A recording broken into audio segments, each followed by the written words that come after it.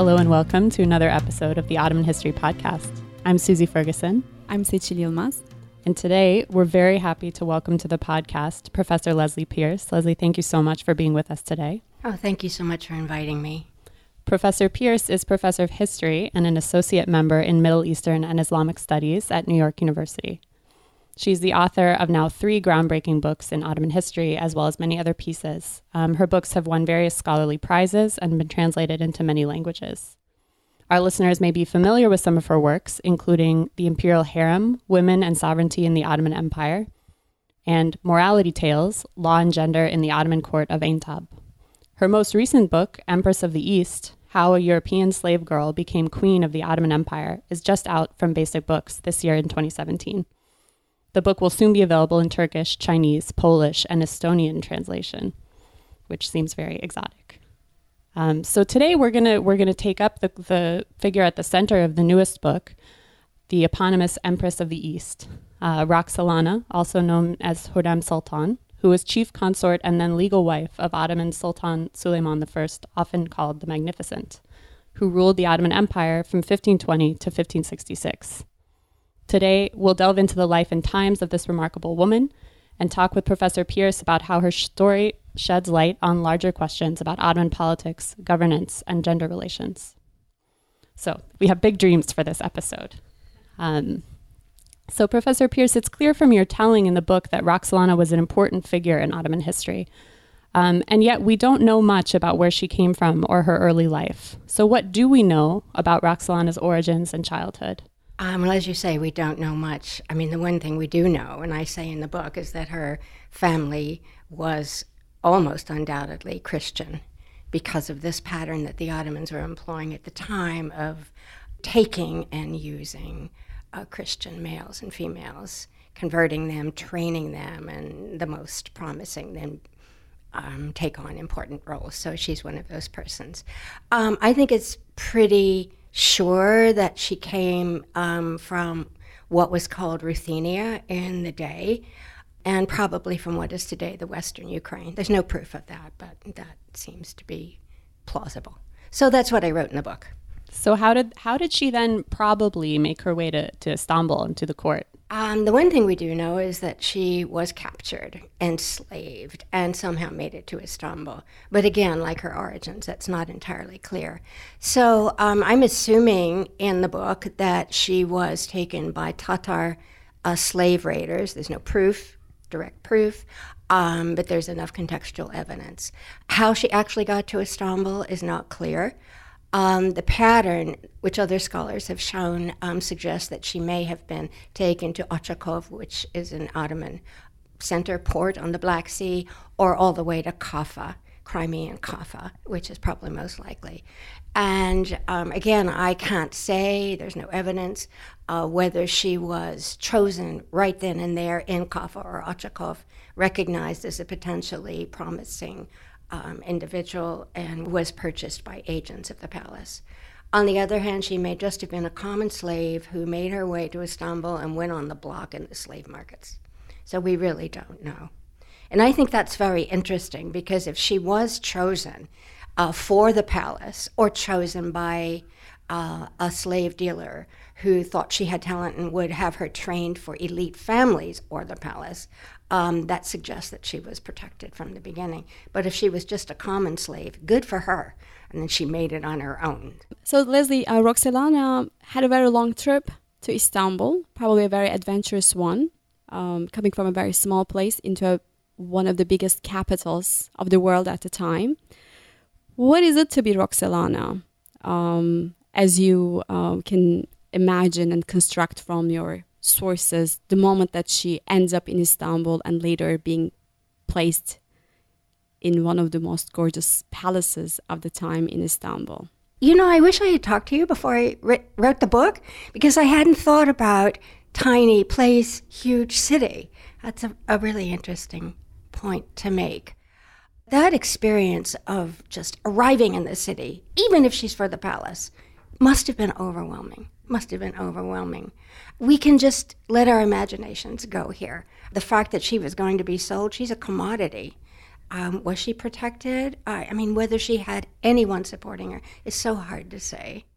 But what we know about her, and this is a big point of the book, it's so obvious, is that she was a survivor.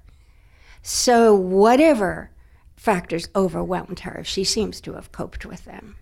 I mean, we do know that in the end she rises about as high as it's possible to go at the Ottoman court, right? So how do you think she did that? I mean, beyond sort of personal qualities, or what does that trajectory look like? How did she rise in the palace? Well, first, she made high for the Ottoman court. I mean, she broke whatever glass ceilings there were and created a whole new paradigm of a political woman. Well, let's assume she's with other women.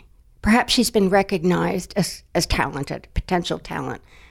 At some point, she shows that she can go far, and go far means become a potential concubine for the Sultan. When and where and what she demonstrated to allow the people around her, that is her minders, her teachers, and perhaps high-ranking women in the harem, because that's where she's being trained, when they recognized what is so hard to say. But she must have been the A student in the class, and she must have been good at engaging others to help her. So this is another thing, I was very curious about, which is sort of what is her relationship to some of these other powerful women at the Ottoman court? I mean, including, the mother of Suleiman, Hafsa, and then, later on down the road, some of the other concubines or consorts that she deals with. Hafsa, Suleiman's mother, must have supported Roxolana, whether she wanted to or not. So I think that relationship was certainly a political one. Whether it was an affective one, whether they developed a loving relationship is very hard to say. There's a story that is told by one of the Venetian ambassadors, and let me just say that the Venetian ambassadorial reports are incredibly important for intimate details. He relays a story about a temper tantrum that Roxolana had.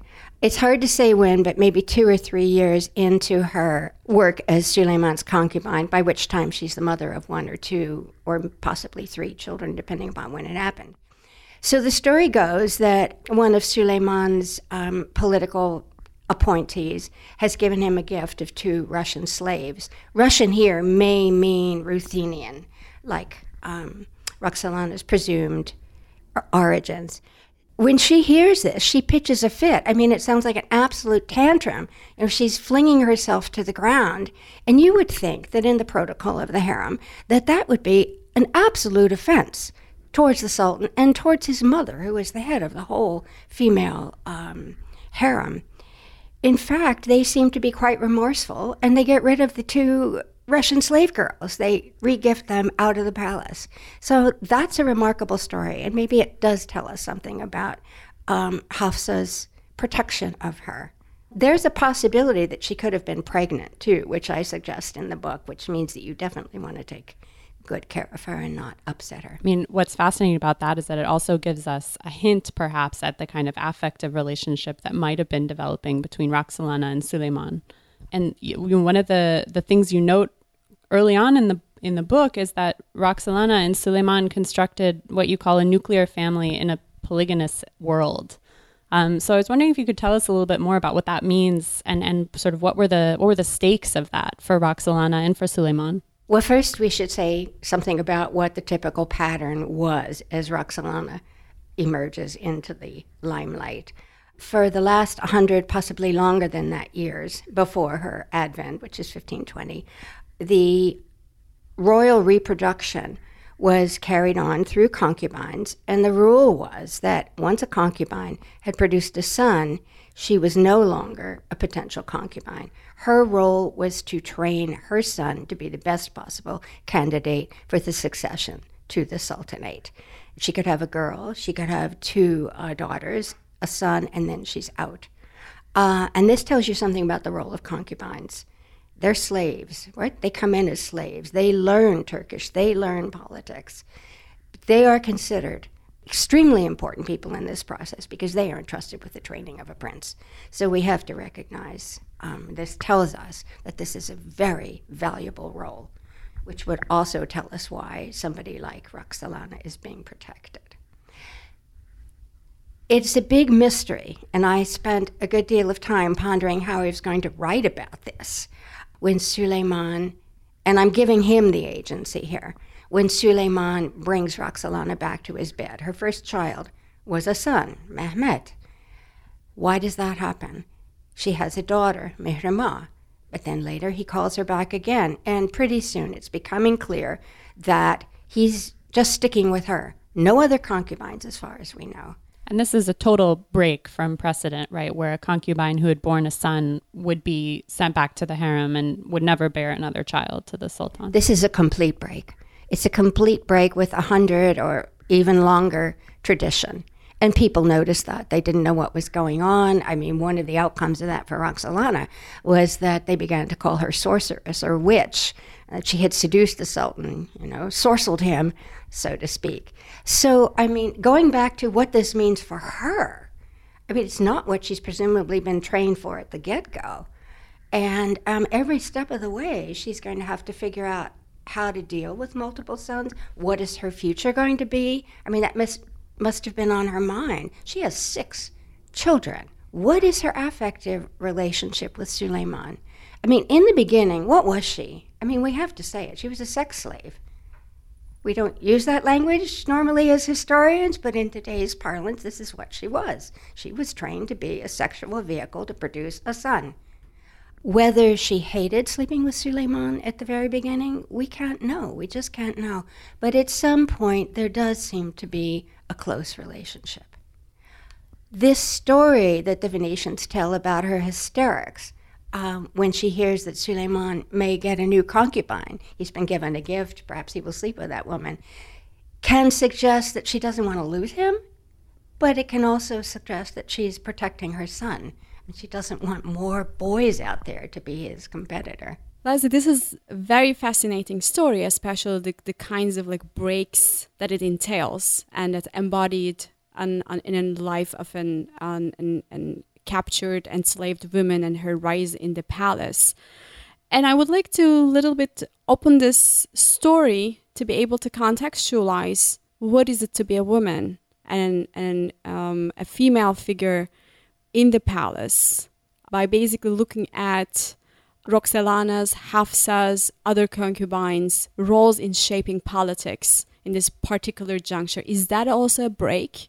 Apart from the private lives of a concubine and a sultan, can we also talk about a break in the politics of reproduction, which book does a great job actually showing before and after and looking at trajectory. Can you please a little bit tell us about this? I think the breaks in Roxolana's own career, having more than one son, number one. Later on, when her son becomes old enough to follow the typical pattern, which is to be sent to a province to learn how to govern, and his mother goes with him, that's another break. She ends up not going with any of her sons. Number three, and this is a very big one, Suleiman marries her, and to marry her, he has to free her. I think I am right in saying that no consort of an Ottoman sultan ever married him except Osman, the very first, in the very beginning of the 13th century. So this is a huge break. And then the last important break is that as his wife, she moves into the imperial palace. And now I need to explain about the palaces, and this goes to the question of women's training in politics. When Suleiman comes to the throne, it's been 75 years or so since, less than that, 50, I guess, since Mehmet the Conqueror first built a palace in Istanbul, and then he built a second one, which is the one we know as Topkapı Palace. And so the first one becomes the female harem, and the second one is where the Sultan lives, and it is the seat of government. Government offices are there. So Roxolana is being trained in the Old Palace. It's literally called the Old Palace. But then when she marries him, and this is like 16 years into her career, she moves into the Imperial Palace, the Topkapı Palace. This is radical. You have a woman in the heart of what has been an all-male environment. Now, the question is how definitively did she move? And I think, and others have thought too, that she probably went back and forth. Her kids are in the old palace. She's part of that harem. But gradually her domicile, the quarters that belong to her, are enlarged to the point that by the end of the 16th century, this is a major office in the new palace, in the Topkapi Palace. So this is probably the biggest thing she does. The most important thing for history that she does is establish the imperial harem as a legitimate political entity at the heart of government. There were people who criticized women being there, but it stuck all the way through to the end of the empire. So Leslie, I want to ask you, and I don't know if this is an easy question to answer, but why did this reformulation of the relationship between sultan and concubine change when it did the way it did? I mean, why did Suleiman take a queen, in other words? Well, first, let's say something about what Roxolana did in her career. What were some notable achievements of hers and some notable establishing of new patterns for royal women? One thing she did, and I think we're going to talk about this a little later, was that she was a very prolific philanthropist.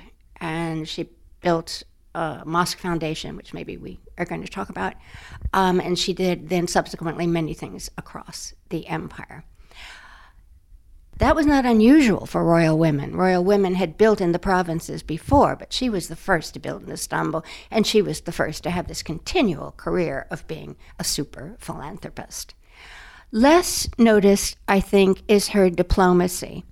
All along, we've known that she corresponded with two kings of Poland. You can see that on Wikipedia. You can find the images of the letters. But she did other things too, and I think this is something I was very lucky to discover, is that she corresponded with a really important Polish queen, Bona Sforza. I won't go on with the story of Bona Sforza. I only discovered her late in writing this book when I went to a conference in Poland. But that correspondence was very important. Bona Sforza's daughter was Isabella, who we can call her Isabella of Hungary. I won't go into the details, but she was a very important figure for Suleiman's diplomacy.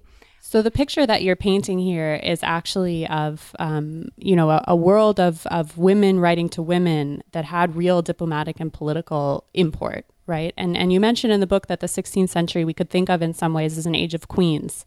This is the time of Mary Queen of Scots, of Anne Boleyn. I mean, so that there is this kind of moment in the 16th century where women are rising to the fore in a new way as political actors. So I wonder if you could just say a little bit more about how Roxolana fit into that world as maybe a way of helping us to understand, if not why Suleiman stuck with her, then at least why she was kind of the right woman for the times. I want to start by saying I think it's a really interesting question as to whether Suleiman or Roxolana or the two of them talking together and thinking about politics and international affairs decided she needed to take on some of the roles that other European queens.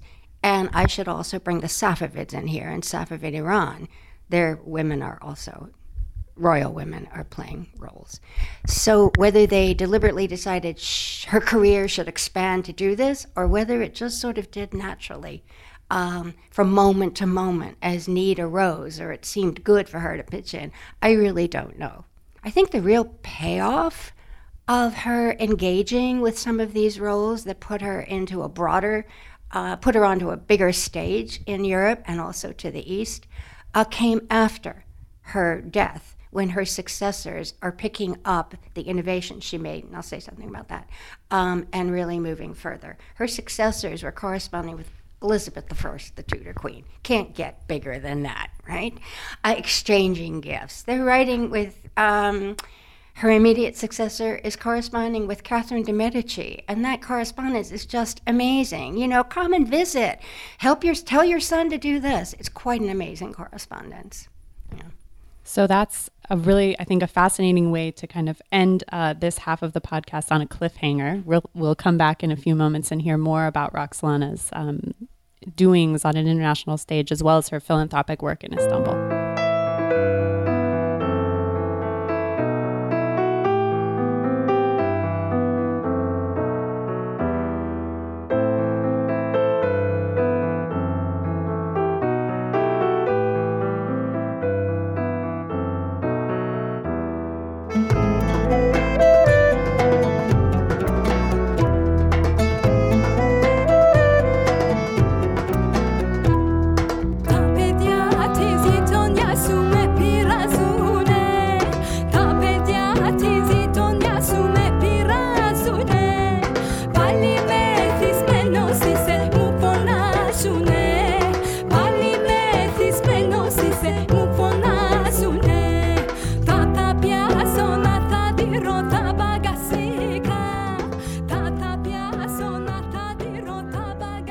Hello and welcome back to the Ottoman History Podcast. I'm Susie Ferguson, here today with co-host Seçil Yılmaz and our guest Professor Leslie Pierce, discussing her latest book, Empress of the East.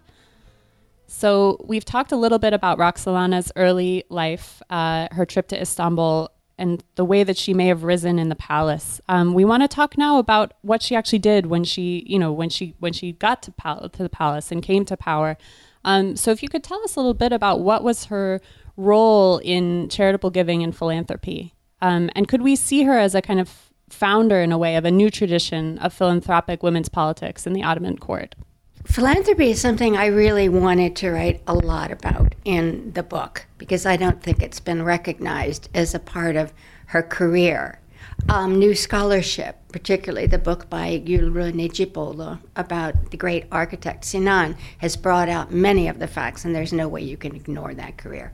But to put it into her biography is something I really wanted to do, so I wrote a lot. So it's not that she initiated a philanthropic career for a prominent royal woman, but that she amplified it. And she had Süleyman's support, obviously, in this. So the pattern before was that concubine mothers were expected to endow a foundation. And by foundation, I mean a mosque, a collection of buildings. A mosque would anchor it. There might be a madrasa, a college that would teach law, principles of religion, and other disciplines. Sometimes a primary school for the neighborhood. If it was a large and well-endowed institution, it might have a soup kitchen. This was a fairly normal feature for big foundations. And the big thing would be a hospital. And there are many other smaller endowments that royal women made. The point about Roxolana was that she did not follow the pattern of women before who built in the provinces. Manisa, all other different places where princes were living, and even smaller towns, and not quite villages, but across Anatolia. So her foundation begins with a mosque. Interesting, the mosque is fairly modest. The other parts that will go up after the mosque were a madrasa, a lovely little primary school for students. And I just have to stop and say, I had a tour, so I got to see this, that it had an indoor and outdoor classroom. And so this lovely sort of angled roof above it, in the nice way that the kids go outside. Then it had a soup kitchen, a really magnificent soup kitchen, and somewhat later, a hospital. Which is a very important addition to the whole medical scene in Istanbul. So it wasn't in a prominent location, but the point was, and this was just not Roxolana's work, it was there from the get-go when the Byzantine city was conquered in 1453, and it was in quite bad shape, and the population was like 30,000 estimated, and many of the districts were just wrecked. So there's an aspect of urban development and restoration. So we have to think about this foundation as not just being these service buildings, but that it brings jobs. I really got very interested in the jobs, and so all the labor that goes on in the building of it, and then the jobs, and then it becomes a small magnet in that part. And a thing you also mention is that this may have been the building of this complex, this mosque, hospital, school complex, may have also been part of her kind of public diplomacy to the people of Istanbul, right? That as she took on a new role in the palace, she also wanted to demonstrate outwards to the people that she was perhaps a new kind of female figure. Well, absolutely. This is the most important thing that royal women did publicly, and they gain reputations. I mean, if you go to Manisa today, you are going to see complexes that were built in the 15th century, and everybody knows Hüsnü Şah Sultan and, Hafsa Sultan. I mean, these women's names are remembered. If these foundations had another name in the beginning, Hafsa, Süleyman's mother's foundation, was known as the Sultaniye, the imperial, but today it's Hafsa Sultan. I think two things were the goal here when women built endowments. It was to show their stature. They were powerful royal women with money to spend.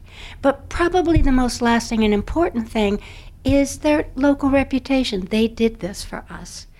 And I have to think that for Roxolana, it was the best thing she could do.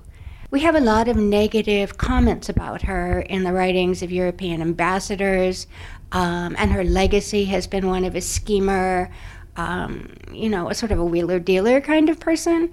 But I think if people had gone around and taken popularity polls in, say, 1550, she would have done well in different parts of the empire. Because by that time, she had endowed shrines for saints.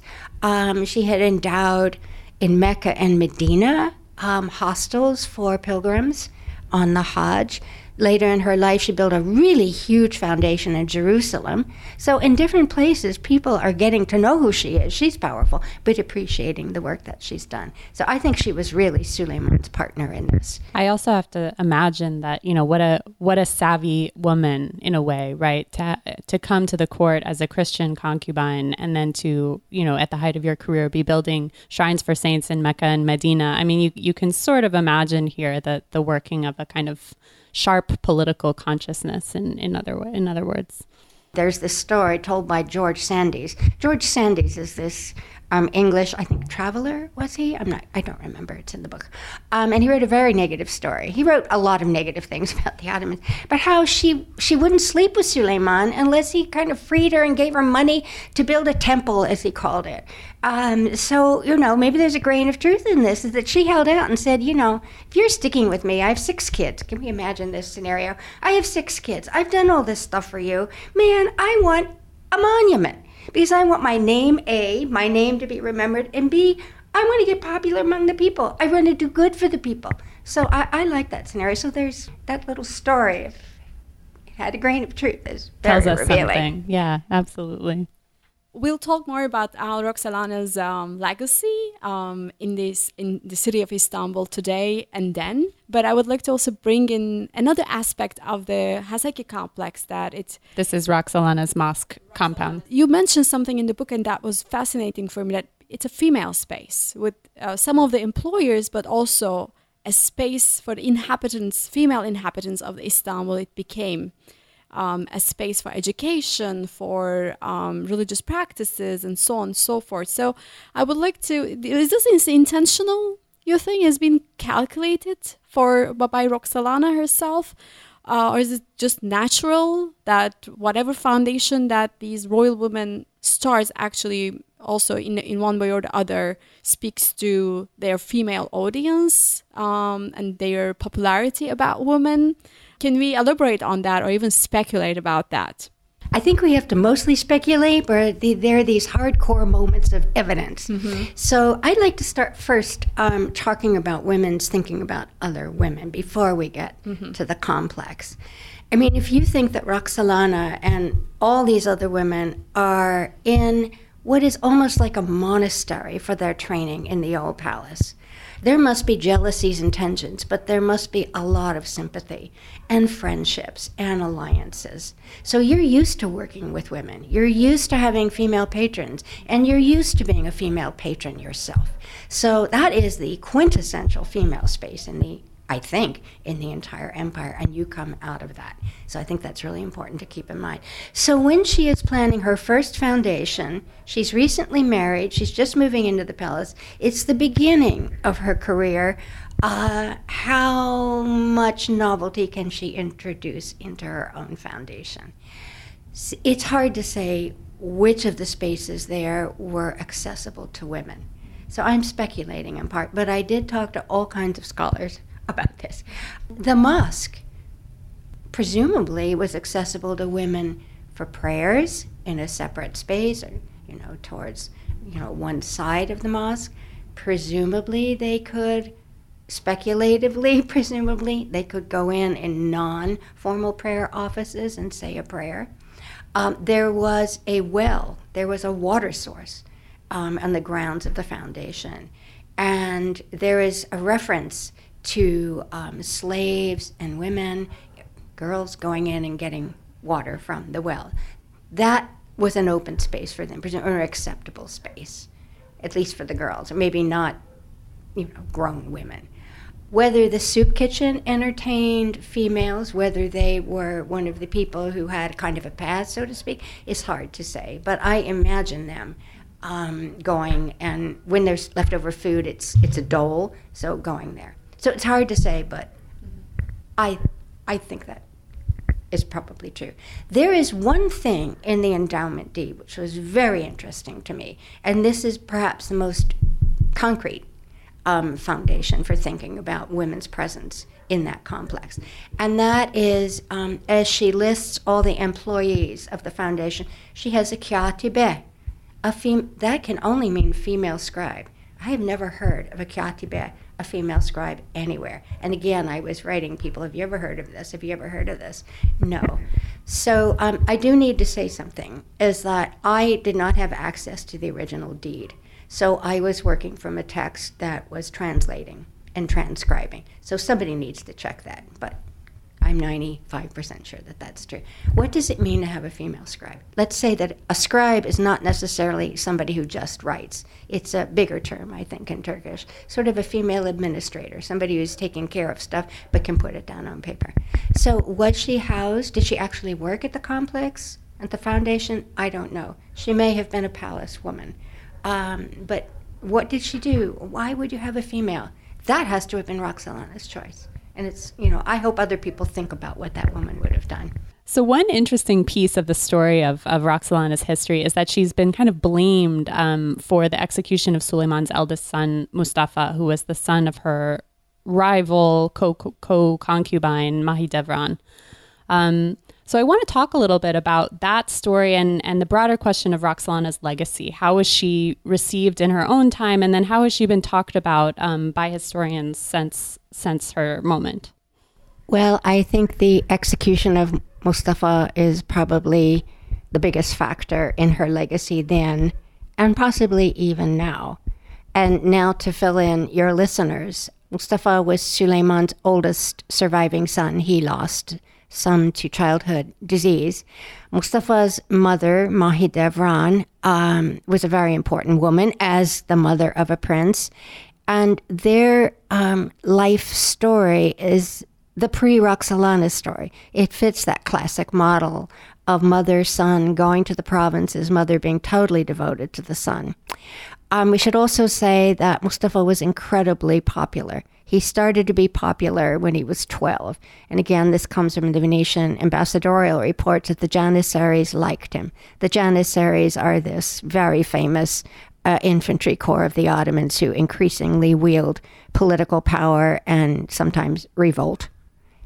So Mustafa is very popular. Mahidevran is viewed with a lot of sympathy. People admire her. It's the old story. Roxolana comes along and has all these sons, and that disrupts the whole question of the succession. Now Mustafa has 2 or 3 other brothers that he's dealing with. Roxolana never leaves Istanbul. There's a disparity, and there are two kind of patterns going on here. So I argue in the book that Roxolana was not key in the execution of Mustafa. Suleiman executes Mustafa when he's just about 40 years old, when Mustafa is about 40 years old. People are writing, again, it's Europeans because they will write openly about politics, that Mustafa is going to be the next sultan. There is just no way around that. He is so popular. He is such a good potential sultan. So there's great sympathy, at least insofar as our sources tell us this. And so Roxolana has been blamed for this sudden execution. I spend a lot of time, I don't think I'm the only person who's writing about this now. I'm not sure of other scholars' names, but really look at the circumstances under which Suleiman executes Mustafa, and I think it has a lot to do with the world in 1553, when the Ottomans are up against powerful Safavids on the east and powerful Habsburgs, particularly the Austrian Habsburgs. And this empire cannot be on a permanent fighting footing because this is the way the world is, and we now have stable empires. So Mustafa, in a sense, was a scary candidate. And there was a moment in time in which, when they're at war, it looks like the army will defect to Mustafa. So I argue that it was a decision, a painful, probably horrible decision he had to make, is that Mustafa was a threat to the stability of the empire.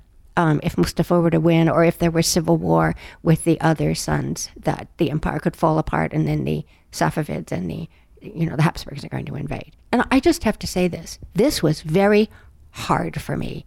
And I had to call my son and talk this through. I say in the book that Roxolana was inevitably guilty. I mean, she was there all the time promoting her sons.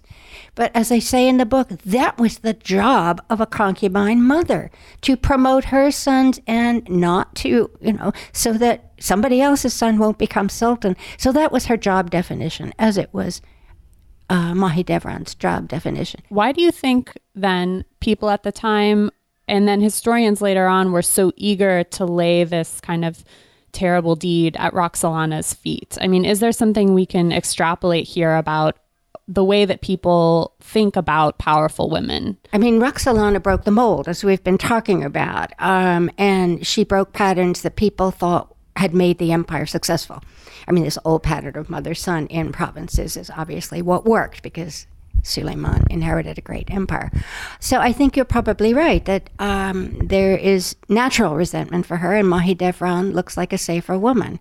And I don't know if there was a sense of women out of bounds. Roxolana had too much power, and therefore she seduced Suleiman, because no great male sultan would let a woman have this much power. I'm sure a certain amount of that is going on. I do need to say that we hear this a lot from Europeans, and whether Ottomans were saying, the Ottoman populace was saying this. They certainly loved Mustafa and admired Mahidevran, but whether they thought that Roxolana was an out-of-control female usurper, I can't say.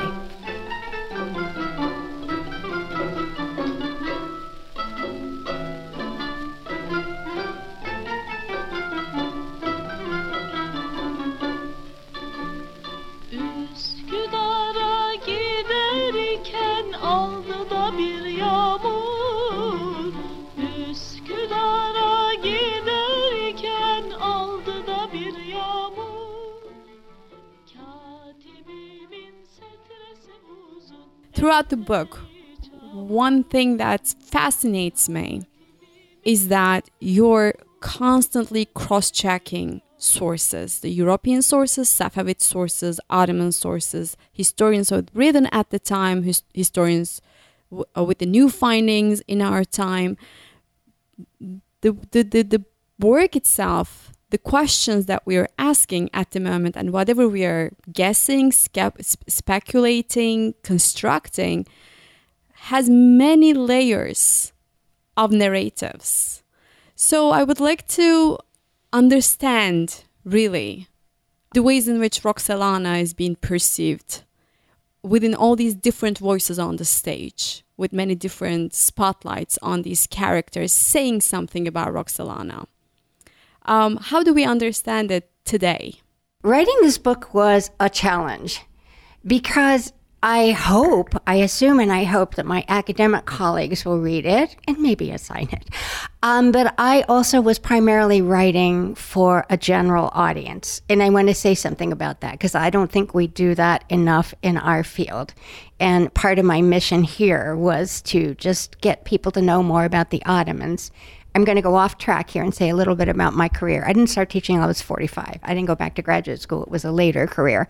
And I said to myself, get your tenure, write the tenure book, get your promotion to full professor, write that book, and then you're going to write a popular book, because nobody knows anything about the Ottomans. You know what? It's like, 27 years later, nobody knows anything about the Ottomans. So I always wanted to write that book. And thank God I have a wonderful editor and publisher who kept encouraging me to make it accessible.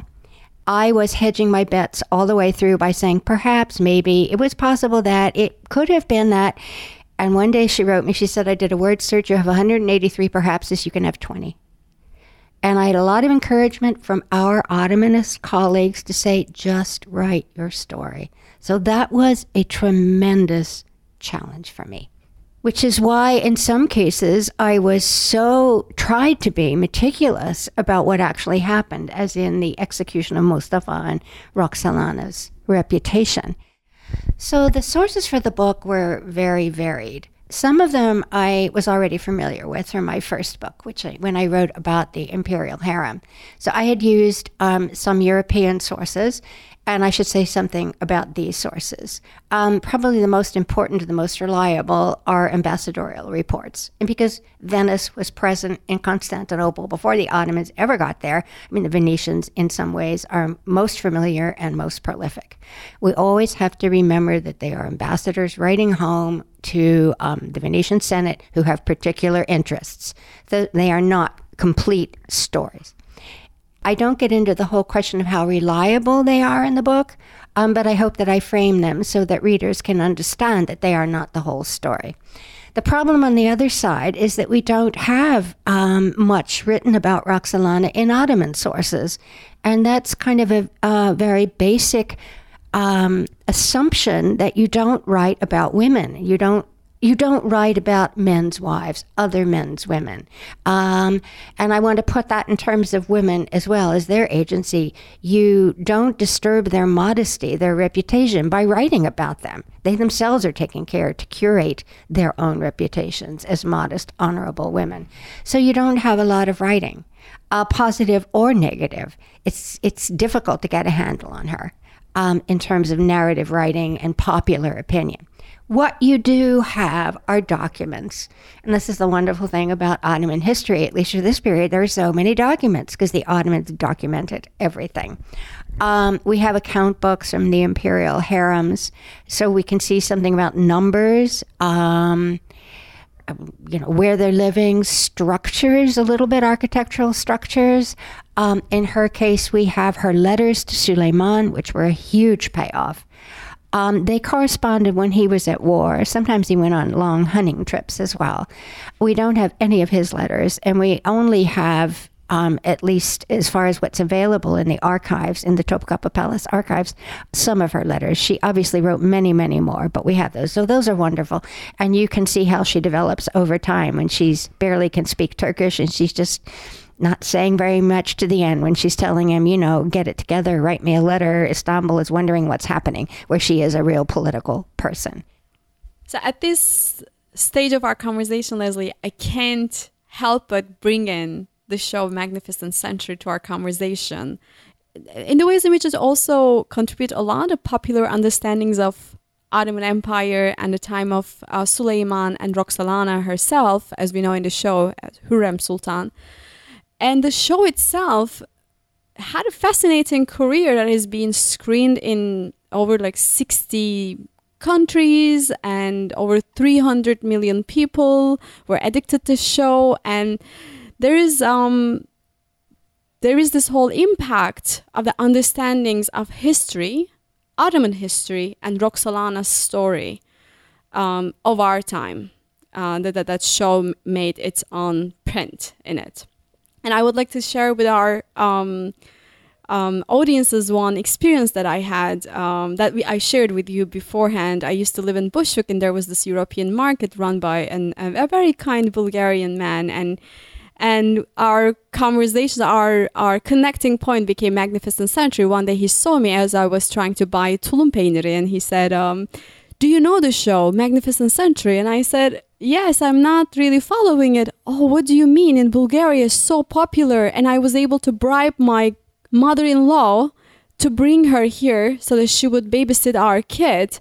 And I downloaded all the episodes, and that was the bribe, so I could actually, my wife and I could work together. So in Bulgaria, in other parts of the Balkans, in the Middle East, in Italy now, and now through one of the big networks in the United States that anyone can watch the show. So I would like to understand what the show, what kind of work it did and still doing through your eyes as the voice of Roxolana of our times today. Great question. First, I have to remind you, Seçil, when you were a graduate student here in New York City, you were one of 2 or 3 people who insisted I watch the show because I wasn't going to, because I was going to write a pure book and I didn't want to watch the show. So yes, absolutely. You made me do it. I loved the show. I mean, it has some very poor production values. It's a soap opera. But it was really great for me. In the beginning, I watched the whole thing Okay, and it's like 136 episodes, and some are 2 hours long for our listeners who don't know it. I even started taking notes for my book, and then I never used them. But I learned a lot from it, and I have a whole paragraph explaining this in my book, in the acknowledgments. So many people have asked me, what did you think of the show? Okay, so I'm going to say what I said there, is that I learned from it. And the most important thing I learned from it, I guess the biggest effect it had on me, was the degree to which it showed children. Children were ever present, especially in Roxolana's life. We know she had 6 kids. Well, so children. I paid a lot of attention to the children wherever I could. I worked them in. And naturally so. And I want to say something about writing history here. So this is a little bit historiographical. There aren't an awful lot of sources about the children. So you, as an historian, you write about what you have evidence for. And I'm like, I don't have evidence. There isn't a lot, but I'm getting those children in there. So I did to the degree that I could. So I thank the show for that. Another thing, I need to say that I actually met the directors and I met some of the actors and was able to talk to them. So I was told that one of the goals of Meral Okay, the original screenwriter, was to tell the story from the point of view of slaves. And I may be wrong in attributing the same intention to the directors, but I may be right about that. And as it opens, in the first 38 minutes, because I show these to students, you have Roxolana with the story of her abduction, enslavement, and her attitude. And you have Ibrahim, who was a Greek slave taken from the Adriatic and became Suleiman's very close, intimate friend and his famous Grand Vizier. You have the story of these 2 slaves. So I'm like, right on. We're doing the same thing here. So I had a natural sympathy, I think. So I want to just close then by asking a sort of big picture question, which is why did you write this book the way that you did? I mean, how did this book come to be? When I decided to go back to graduate school, and I was 37 when I started and 45 when I finished and got my first job, I think I knew by the time I had worked on or written the dissertation and I knew that I was going to have to write some books, in the academic world, that I was going to write, when I could, a popular book or a book for intelligent, normal, everyday readers. And because I wanted them to know more about the Ottoman Empire, I thought they should know more about Islamic societies because, they're so poorly represented to our population.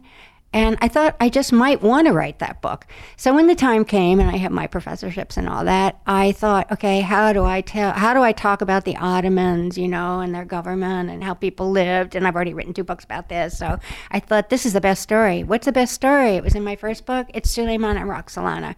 This is a story that maybe is a hook that real readers could read. But I think at the same time, I'd been thinking that, we don't have biographies. I mean, think of the biographies we have. Especially of women. Of women. Ataturk, I mean, do we have Abdul Hamid? I mean, we don't have too many, but do we know we have Halide Edip, but she's a Republic of Turkey figure. So I thought we need a biography. And yes, I just wanted to write about Roxolana because that's what I normally gravitate towards, stories of women. And it's a great story. Professor Pierce, we just want to say thank you again so much for being on the podcast. Thank you so much for inviting me. And I just have to say this was a really challenging and stimulating conversation because I hadn't thought about some of the questions you asked me. So it was great. Well, we really enjoyed having you, and we hope that our readers will have enjoyed hearing more about the story of Roxolana and Suleiman, and that they will pick up a copy of the book, Empress of the East, which is out this year from Basic Books. I really think, what we've done in this episode is to think about how to tell women's stories in Islamic societies, women's stories from a past, that's a little more distant from the present day, through, in this case, through biography, but also through a form of writing that makes these stories accessible to a broader audience, and reminds us that, Ottoman history, and this is something I think we all feel here at the podcast, Ottoman history can be something fun and entertaining and interesting and sexy, for like anybody to get into. So I really encourage all of our listeners to pick up the book. I think you'll walk away with that feeling as I did. We'll also post a bibliography for this episode on our website, www.ottomanhistorypodcast.com, where we invite you to leave comments and questions. And also feel free, as always, to join us on Facebook, where we stay in touch with our community of over 30,000 listeners and post news about upcoming series and episodes. That's all for this episode. Until next time, take care.